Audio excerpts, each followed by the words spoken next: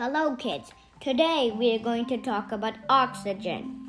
Everybody needs oxygen to survive.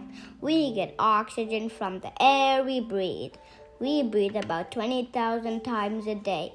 From air, the lungs take in oxygen and gives out carbon dioxide. The heart then supplies the oxygen to the whole body.